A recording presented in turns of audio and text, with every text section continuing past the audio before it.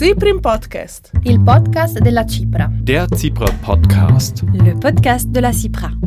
Intervjuji, razprave in glasovi iz vseh alpskih držav. To in drugo lahko slišiš v podcastu Mednarodne komisije za varstvo Alp www.cipra.org/podcast.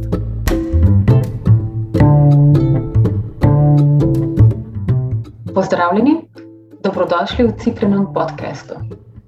Slovenska vlada je aprila po skrajšanem postopku, praktično brez javne razprave, predvsem pa brez posvetovanja s stroko, potrdila sporne spremembe zakona o vodah. S tem je spodbudila močan in usmerjen odziv različnih nevladnih organizacij, civilnih in strokovnih združenj posameznikov. Prebudila se je tudi javnost. V oteženih okoliščinah razglašene epidemije je gibanju za pitno vodo uspelo zbrati več kot 50.000 overjenih podpisov za razpis referenduma. Z mano je Aljoša Petek z Pravnega centra za varstvo človekovih pravic in okolja. Aljoša, pozdravljen. Živja. Nam lahko prosim na kratko predstaviš svoje delo? Ja, jaz sem okoljevarstveni pravnik. Moje delo sestavljajo teme z področja varstva okolja, ohranjanja narave in urejanja prostora, se pravi poseganja v naše okolje, v naš prostor. Jaz sem nekako tisti, ki se zavzema, za pravice narave, za naše pravice do zdravega življenjskega okolja, tudi do čiste pitne vode, zdaj, oziroma to je precej aktualna stvar. Kako to počnem? Preko interakcije z nevladnimi organizacijami, predstavniki civilne družbe, pa tudi z čisto preprostimi posameznicami, posamezniki, ki potrebujejo nek nasvet z področja varstva okolja, jim pač ponudimo oziroma jim ponudim nasvet, povem, kako lahko grejo naprej. Pa seveda tiste bolj sistemske stvari, s tem se tudi zelo veliko ukvarjam, se pravi spremljam zakonodajo, predpise in pripravljam in tudi pomagam drugim organizacijam pri pripravi nekega odziva, na določene predloge predpisov in ureditve v Sloveniji, seveda vse z namenom, da naredimo nek zdrav kompromis oziroma zdravo pot naprej, s poudarkom na upoštevanju res, da je zdravo življenjsko okolje in tista kakovost našega bivanja številka 1 in vse ostalo je za tem. V začetku marca je Slovenija pretresla novico o spreminjanju zakona o vodah. Kaj nam lahko poveš o tem dogajanju, se pravi o samem sprejemanju zakona? Ja, zakon o vodah je bil pravzaprav spremenjen tudi zame na nek predvsej nepričakovan način. Kljub temu, da so bile vsebinske spremembe predvsej pomembne, imele bi oziroma mogoče bodo imele neposreden vpliv na našo pitno vodo, se je označil te spremembe vse od začetka njihovega koncipiranja za manj pomembne. To je pomenilo, da smo bili deležni tako skrajšane javne obravnave, ponavadi mora biti javna obravnava dolga vsaj en mesec in oblast se v bistvu v večini primerov tega tudi tako loteva. Tukaj je bilo pa skrajšano na 2 tedna, kar je dal širši civilni družbi in tudi nevladnikom, ki recimo spremljamo zakonodajo in smo pozorni na te stvari, nam je dal nek občutek, da tukaj res ne gre za nekaj pomembnega, nekaj bistvenega. In tako je ta stvar nekako potiho šla naprej. Ta javna razprava se je zgodila že v lanskem letu, že v oktobru.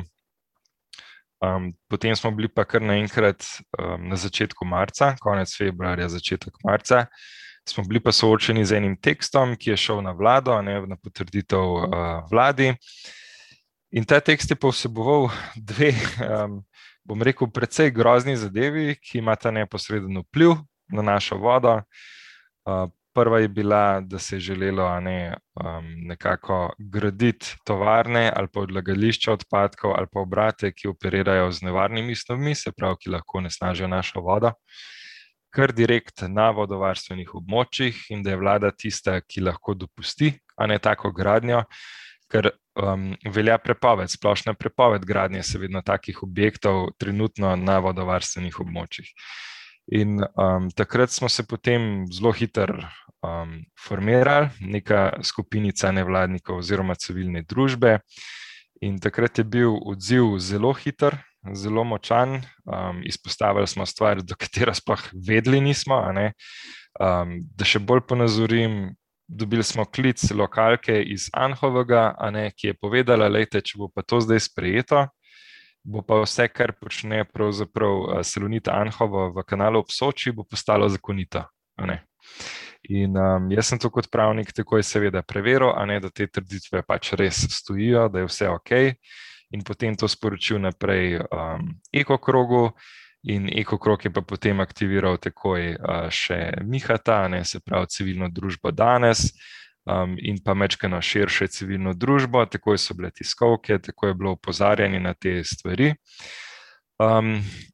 In potem je ta hujši del, se pravi gradnja teh tovarn, je šla ven. Se pravi pod pritiskom civilne družbe se je ta člen umaknil, nadaljeval se je pa z drugim členom, s katerim smo pa soočeni še danes, ki pa pravzaprav predvideva, da se bo bistveno več oziroma da se bo bistveno širši nabor objektov lahko gradil ob slovenskih rekah, ob jezerih, ob morju. In mi smo na to opozarjali pravzaprav cel mesec pred sprejemom zakona v Državnem zboru. Kljub tem res širokemu, močnemu opozarjanju, se predlog zakona ni spremenil. V bistvu je še na koncu, čist na koncu, bil sprejet nov amandma, ki je omogočil še gradnjo še dodatnih, še novih objektov, teh enostavnih objektov na priobalnem pasu.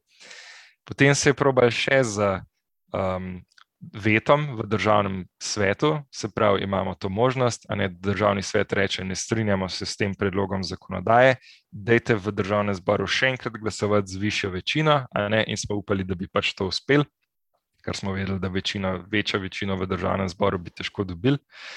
Ampak je tudi Državni svet nekako predstavil svojo dejansko sestavo, kjer so enostavno tisti, ki delujejo v občinah in tudi investitorji od lokalnih oblasti do investitorjev, so si vsi nekako bolj želeli teh novih gradenj oziroma nekih turističnih tudi kompleksov in tako naprej, in se je izkazalo, da pač jim je to bolj pomembno, od nekega varstva priobalnega pasu. Tako da potem, ko je bilo pa že vse potrjeno in je tudi Državni svet zavrnil ta veto, potem je bilo pa treba razmisliti o nadaljnih pravnih opcijah, ki pač obstajajo v ustavi naši, in to sta seveda ustavna pobuda, se pravi, se gre na ustavno sodišče ali pa se proba razpisati referendum, in takrat se je potem odločilo enostavno, da se razpiše referendum, in potem se je ta tudi skupina civilne družbe, oziroma da se poskusi razpisati referendum, ker ta postopek je bil grozen pravzaprav in je še vedno grozen in zapleten, ampak potem se pa tudi ta, bom rekel, ožja skupina se je potem tudi razširila na bistveno več organizacij, ki so stopile zraven, tako da zdaj smo nekako v tej fazi, kjer probamo ljudi prepričati, da grejo na volišča. Omenil si že dodani izjemi 37. člena Zakona o vodah, pa če še enkrat poudariš, zakaj je novi Zakon o vodah sporen? Tako, se pravi, zdaj govorimo o novem, predvidenem, spremenjenem 37. členu. Na priobalnih in vodnih zemljiščih je po zdaj veljavnem Zakonu o vodah prepovedana gradnja raznoraznih objektov, razen tisti, ki so v najnujnejši, ki so res v javno korist. Tukaj govorimo o infrastrukturi za zagotavljanje vode, za odlaganje pravzaprav odpadnih voda in tako naprej, za neko infrastrukturo, ki je res nujna in ki ne vpliva, bom rekel, bistveno na ta priobalni pas. Zdaj se pa želi predstaviti nove izjeme glede gradenj, glede splošne prepovedi gradenj na priobalnih vodnih zemljiščih, in to so objekti v javni rabi in enostavni objekti. In zakaj je to zdaj problematično? Zato, ker tako javni objekti v javni rabi kot enostavni objekti so tradicionalno tisti objekti, ki se gradijo v zasebni lasti, se pravi, zasebniki investirajo v te objekte. Pri objektih v javni rabi govorimo o trgovskih centrih, o restavracijah, o gostilnah, o parkiriščih, pokopališčih, govorimo tudi o bencinskih črpalkah, pa še kakšni objekti se najdejo tukaj notri. Ti objekti recimo potrebujejo gradbeno dovoljenje, se pravi njihovo umeščanje v prostor mogoče malo bolj strogo. Potem pa imamo še ta, bom rekel, zame osebno še večji problem, ki so pa enostavni objekti, ki pa ne potrebujejo gradbenega dovoljenja, ampak potrebujejo samo vodno soglasje Direkcije za vode. To je pa tako veliko pravzaprav objektov, tukaj govorimo pa zdaj o desetinah, če ne skoraj do 100 novih različnih objektih, ki vključujejo vse od raznih 10 kvadratnih metrov velikih skladišč, garaž, pa do 20 kvadratnih metrov že velikih nastanitvenih kapacitet. Se pravi, govorimo lahko tudi o nekih bangalovih, o nekih majhnih hiškah za najem, tako ob sami vodi kot na vodi. Govorimo tudi o majhnih cisternah za shranjevanje raznih tekočin, rezervoarjih, govorimo o reklamnih panojih, 100 do 40 kvadratnih metrov velikih. Tako, govorimo o res veliko novih objektih, ki en tak sam objekt, recimo, da postavimo reklamni pano ob vodo, ob reko, ta objekt sam po sebi ne bo imel bistvenega vpliva na samo vodo, ne bo imel bistvenega vpliva na kakovost površinskih voda, ne bo imel na biodiverziteto, ne bo imel na poplavno varnost in tako naprej. Ampak zavedajmo se, da kar ne bo imel takih vseh vplivov en posamezen objekt, se ga bo direkcija seveda dovolila, bo rekla, ok, vodno soglasje je podano, dajte zgraditi ta objekt. Vprašanje tudi, koliko ljudi bo dejansko šlo skozi ta legalen postopek, bom rekel, obvestilo samo direkcijo, ker v Sloveniji imamo ogromen problem z nadziranjem nad gradnjo tovrstnih objektov, se pravi, inšpekcija zelo težko verjamem, da bo prišla do vseh teh objektov, ampak kakorkoli direkcija da soglasje za to legalno pot in potem se odloči ta investitor ali človek, da bo zgradil, še eno garažo, še en bangalov, še en reklamni pano, karkoli. Za vsakega takega dobi vodno soglasje, kar pomeni, da smo lahko naenkrat soočeni. Zdaj govorimo v teoriji, se pravi, govorimo o tistem, kar je možno, kar je maksimalno možno, smo lahko soočeni v kratkem z stotinami, tisočimi, 10 tisočimi takih objektov, ki bodo, da rečem po domače, zasvinjali priobalni pas, se pravi ob rekah, ob jezerih, ob morju. In potem bomo se spraševali, čez nekaj časa, kaj smo pa razmišljali, pri tej spremembi zakonodaje, oziroma recimo, da naša stran, ki je proti zakonu, nekako razmišlja o teh posledicah, medtem ko tista druga stran, ki si želi graditi, ne razmišlja o teh posledicah oziroma jih nekako negira, kot da je to sploh nemogoče. Čeprav vsi vemo, da ni. Bomo zdaj prišli, če bo ta zakon sprejet, bomo pravzaprav prišli do te pozidave raznih novih gradenj na priobalnih in vodnih zemljiščih. In če zdaj govorimo, zdaj sem veliko poudarka dal na enostavne objekte, za katere sploh ni treba niti v občinskih prostorskih načrtih predvideti, da so postavljeni, se pravi, človek si bo lahko individualno odločil, da ga rabi in ga zgradil. Pa potem bomo kmalu priča tudi temu, da bodo v občinskih prostorskih načrtih začeli investitorji oziroma občine kot nosilci prostorskega urejanja v Sloveniji bodo začeli umeščati ta nova stavbna zemljišča, nove gradnje predvidevati ob vodah, se pravi pri obalnem pasu. In potem bomo kmalu deležni tudi dejansko novih trgovin, novih restavracij, gostiln, ki bodo zgrajene tako do 0 metrov stran od vode, kolikorkoli bo še konstrukcija zdržala, tako blizu bodo šli. Te prostori so zelo zaželeni strani investitorjev, veliko bodo tudi stali, se pravi, ta zemljišča se bodo kar naenkrat precej podražila. Tako da to so vse nekako posledice oziroma to je ta spornost zakona o vodah. Je še kar precej zapovedati, ampak ja. Enostavni objekti imajo še eno zapleteno posledico in sicer možnost ograje. Lahko to še komentiraš? Se pravi, med enostavne objekte spadajo tudi ograje, ne, kot si povedala. To pomeni, da se bodo lahko ograje postavljale kot nekaj, kar nima vpliva na vode, a ne. Zdaj pa se moramo zavedati, da ko nekdo zgradi recimo hotel, a ne, ob morju, to je en v redu primer, potem si postavi recimo še na tistem priobalnem pasu, si postavi ograjico, zato da ljudje ne hodijo prosto v hotel ali pa na neke, bom rekel, ležalnike in podobno lastnino lastnika hotela, a ne, in tako naprej. Kaj bo to na dolgi rok pomenilo, a ne, da bo naš prosti dostop do morja, do voda kot javnega dobra, bo onemogočen ali pa bo pač otežen. Glih pravzaprav včeraj oziroma predvčeraj sem odgovarjal tudi na eno vprašanje posameznika v okviru zelene svetovalnice, ki je zelo lepo ponazoril, kaj je problem pravzaprav teh ograj in tega zagrajevanja, a ne. Živi ob enem hotelu, ob morju, in ta hotel ponuja svoje prostore za razne tiskovne konference, za razne stvari, a ne, recimo gala večere in tako naprej. In tega je v zadnjem času vse več, hotel si tega dovoli, a ne, vse več, in ko izvede tak dogodek, enostavno postavi varnostnike pred ta dogodek, a ne, ob plažo, in rečejo, zdaj pa ni prehoda, zato ker izvajamo ta dogodek, a ne. To so stvari, ki so sicer nezakonite, da se razumemo. Jaz sem tej osebi svetoval, da naj takoj prijavi inšpekciji, da naj pač povejo, a ne, da tega ne smejo početi.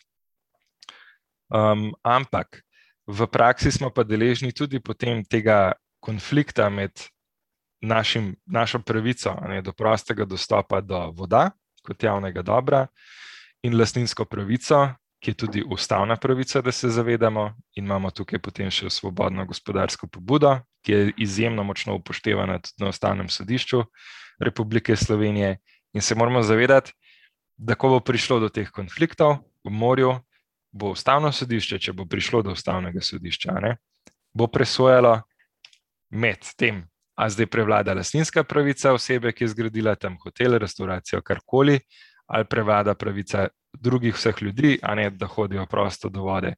In tukaj bo uporabljal svoje načelo sorazmernosti, ki pa ni nujno, oziroma bi kot pravnik pričakoval, da bo bolj v korist, a ne, zasebnika oziroma lastnika, bo razsojalo potem pač na ta način, in česa bomo, a ne, potem na dolgi rok deležni. Imeli bomo pravico prostega dostopa do vode, ampak v bistvu bomo lahko imeli ograje na teh zemljiščih, in če bo nekdo izvajal dogodke ali pa še huje, a ne, nasploh bodo zaščitili to območje pred pač nekimi nezaželenimi gosti. In ali bomo plačali nočitev v hotelu ali pa v restauraciji, pač hrano ali pijačo, ali pa pač na ta priobalni pas ne bomo mogli, no. Tako da to je ta problematika ograj. Si prvopodpisnik referendumske pobude za pitno vodo. Zakaj si se odločil za tak korak? Ja, to je vprašanje v bistvu, ki je zame dosti, bom rekel, smešno, zato ker takrat, ko smo na zelo hiter način mogli zrihtati, bom rekel, to je bilo v fazi zbiranja tistih 2500 podpisov, smo kar naenkrat ugotovili, da moramo imeti nekega človeka gor napisanega, ker drugače stvar postane ista kot recimo od nekoga drugega. Tako da smo mogli se diferencirati, in takrat je bilo treba samo na hitro nekoga napisati gor, in sem rekel, ker napišite mene, ni problema, samo da čim prej to zadevo rešimo, a ne, da gremo naprej.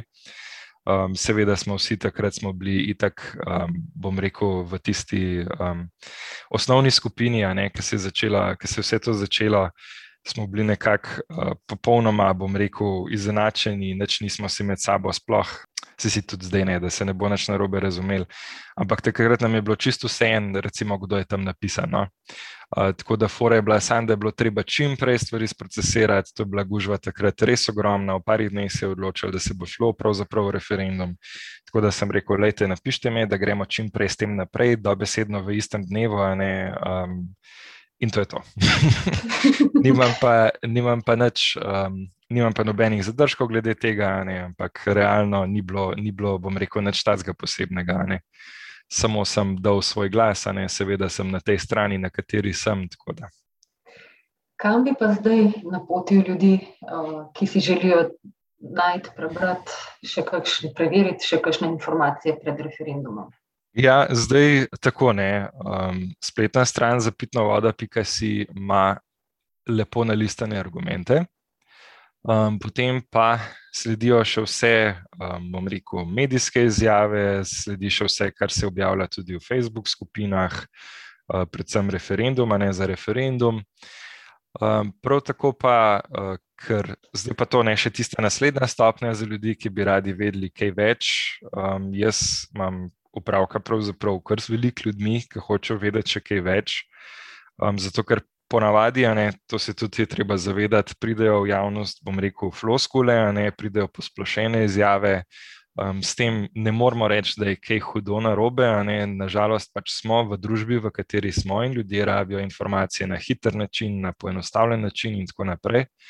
Ampak potem pa se je treba zavedati, da obstaja tudi zelo resen vsebinski razmislek, ki je bil storjen že pač preden je bil zakon sploh sprejet, in se ve, zakaj se gre res dosledno.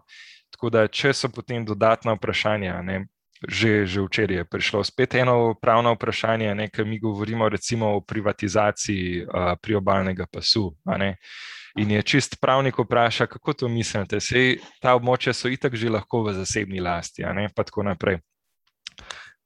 In lepo odgovorimo, da ja, privatizacija, se strinjamo, mogoče bilo nerodno formuliran, ampak tukaj je mišljeno predvsem to, da se bo zdaj začeli te objekte v zasebni lasti graditi, da se bo začelo omejevati prosti dostop do obale in tako naprej, in na taka vprašanja odgovarjamo potem. Se pravi, to je pa tista naslednja stopnja, pišite na Facebook, pišite na mail, ki je tudi na spletni strani zapitnovoda.si, vprašajte, da boste res ziher, da mi vemo, kaj govorimo. Če bo kdaj kakšna izjava, ki pač ni jasna, je to popolnoma normalno. Mislim, to se vse posod dogaja, se je treba zavedati, brez ihte, ni treba izgubiti, zaupanja tudi v gibanje, samo. Ampak dajte nas kontaktirati, dajte pač povedati, kaj mislite, da je narobe, da komuniciramo, pa vam bomo vse razložili. Ker obstaja podlaga za to in ta podlaga je res 100% razčiščena. Tukaj ni nobenih dvomov. Poslušalcem še kaj sporočil? Ja, absolutno 11.7. vsi na referendum. To je prva stvar, na katero morate vsi glasovati proti.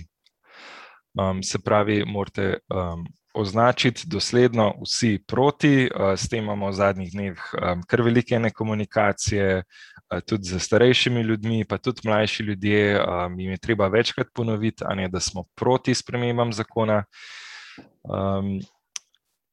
Zakaj pa iti pravzaprav na referendum? To je odločitev, čisto vsake posameznice, vsakega posameznika, mi nikomur nismo vsiljevali ničesar. Tako kot to mogoče počne nasprotna stran. Jaz upam, da ste ljudje, sposobni prepoznati ljudi, ki jim nekaj hodi, ki jih nekaj živcira, in ki jim nekaj stoji zadaj in jim vsiljuje, da morajo določene stvari govoriti, v nasprotju z gibanjem, za pitno vodo, ki tukaj pravzaprav nimamo nobenih kapitalskih ali drugačnih, hudih interesov, ki bi jih tukaj sproščali drugih, kot to, da si zavarujemo pravzaprav zdravo življenjsko okolje, in čisto pitno vodo. In če vam je to pomembno, dajte se pozanimati še majčkeno več, če niste prepričani, dajte še majčkeno več mogoče prebrati, ne gre pač v življenju vse v 2 minutah, včasih si je treba vzeti 5, 10, 15 minut, narediti tisto domačo nalogo, pogledati, zakaj se gre, če niste prepričani, pišite nam, povejte nam, kaj vas zanima, in potem se sami odločite. In jaz močno verjamem, da odločitev, ki jo boste sprejeli na koncu, na podlagi res vseh argumentov, ki so nanizani in ki jih lahko pridobite, si preberete pač stari zakon, nov zakon, to vam vzame tudi 5-10 minut, sem prepričan, da boste glasovali proti. No, tako da lepo vabljeni, da se pozanimate in seveda pridite na referendum. Če ste v tujini, spet ponavljamo vse posod, lahko glasujete iz tujine. Vsa navodila so zapitnovoda.si. Če želite glasovati predhodno, je v torku, sredi in četrtku pred 11. Je možno predčasno glasovanje na upravnih enotah. Dajte se potruditi, tukaj moramo mi pridobiti 340,000 ljudi, ki bodo proti. To je zelo veliko in odkar je bil ta kvorum pravzaprav vnešen, v ustavo, se ta kvorum ni zgodil.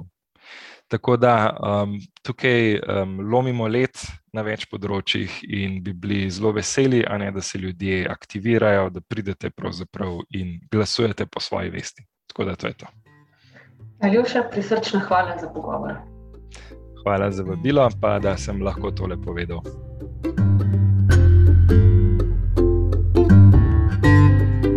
Poslušali ste pogovor z Aljošo Petkom o spornih spremembah zakona o vodah in bližajočemu se referendumu. Več informacij o zakonu, o glasovanju na referendumu ter utemeljitve strokovnjakov lahko najdete na strani zapitnovodo.si oziroma Facebook in Instagram profilih Referendum za pitno vodo. Informirajte se, oddajte svoj glas in k temu spodbudite tudi svoje bližnje. Z vami sem bila Katarina Žakelj z Cipre, Slovenije.